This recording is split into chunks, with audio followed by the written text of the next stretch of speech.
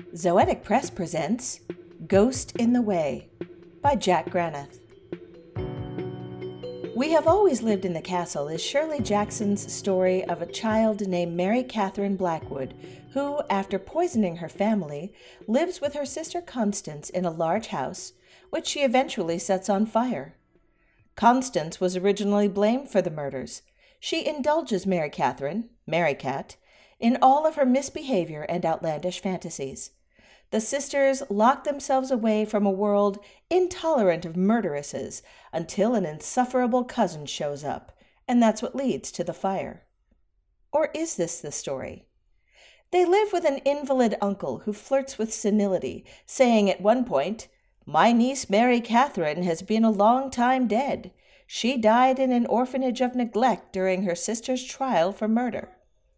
And one may think of other Shirley Jackson characters. Janny in Life Among the Savages, the child who adopts a bewildering variety of names and moves among them comfortably, shifting the blame for her mischief to whichever one she is not currently inhabiting. The conceivably schizophrenic Natalie in Hangs a Man. Elizabeth in The Bird's Nest as she wrestles with her multiple personalities. So it's possible that this isn't the story of two young women living in an old house, but of one young woman living in an old house. She was originally blamed for the murders because she committed them. She handles the pain of that by splitting off the uncontrollable, stream-battling, world-ruining part of herself and naming it after the little sister she killed. Is Cousin Charles a fantasy too, then? The embodiment of an intruding past and an intruding world? Or is he real? His rough treatment of Mary Catherine, a rough treatment of Constance simply transposed onto the imaginary sister and managed that way. The scene in which the strangers from the village come to see the fire and end up participating in it orgiastically suggests a certain flair for persecution fantasy, so Charles should be a finger exercise for her. But all too real in his petty acquisitiveness, Charles could just as well be the mote of reality that gets in the mind's eye of the imaginative girl and triggers a conflagration. Of course, none of this is the actual story. The actual story is that of a house, the huge ramshackle house that everyone knows from childhood, with the haunted house legends attached to it.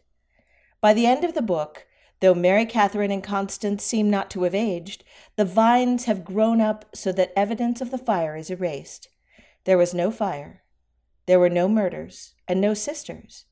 There is just a scary house that needs explaining.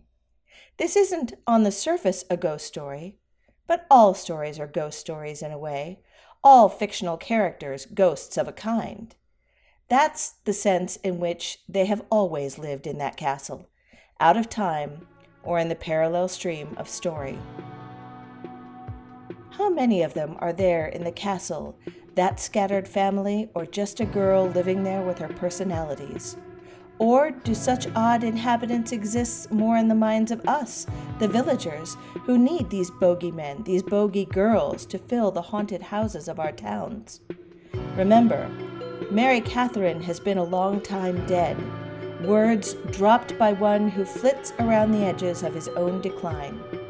This tense, what does it mean to have been dead, unless now dead no more? That is, a ghost. Ghost in the way that every story is. This has been Ghost in the Way by Jack Graneth, read by Lisa Quintana. Our music was No Cadillac by Loyalty Freak Music. If you like this story, you can get it and 24 stories and poems, as well as outstanding art, in issue 15 of Non-Binary Review, available on our website, www.zoeticpress.com. If you'd like to hear more from Zoetic Press, why not check out The Literary Whip, our podcast about literary criticism. You can check it out at theliterarywhip.com or get it on Apple Podcasts, Stitcher, or wherever you get your podcasts. Thank you for listening.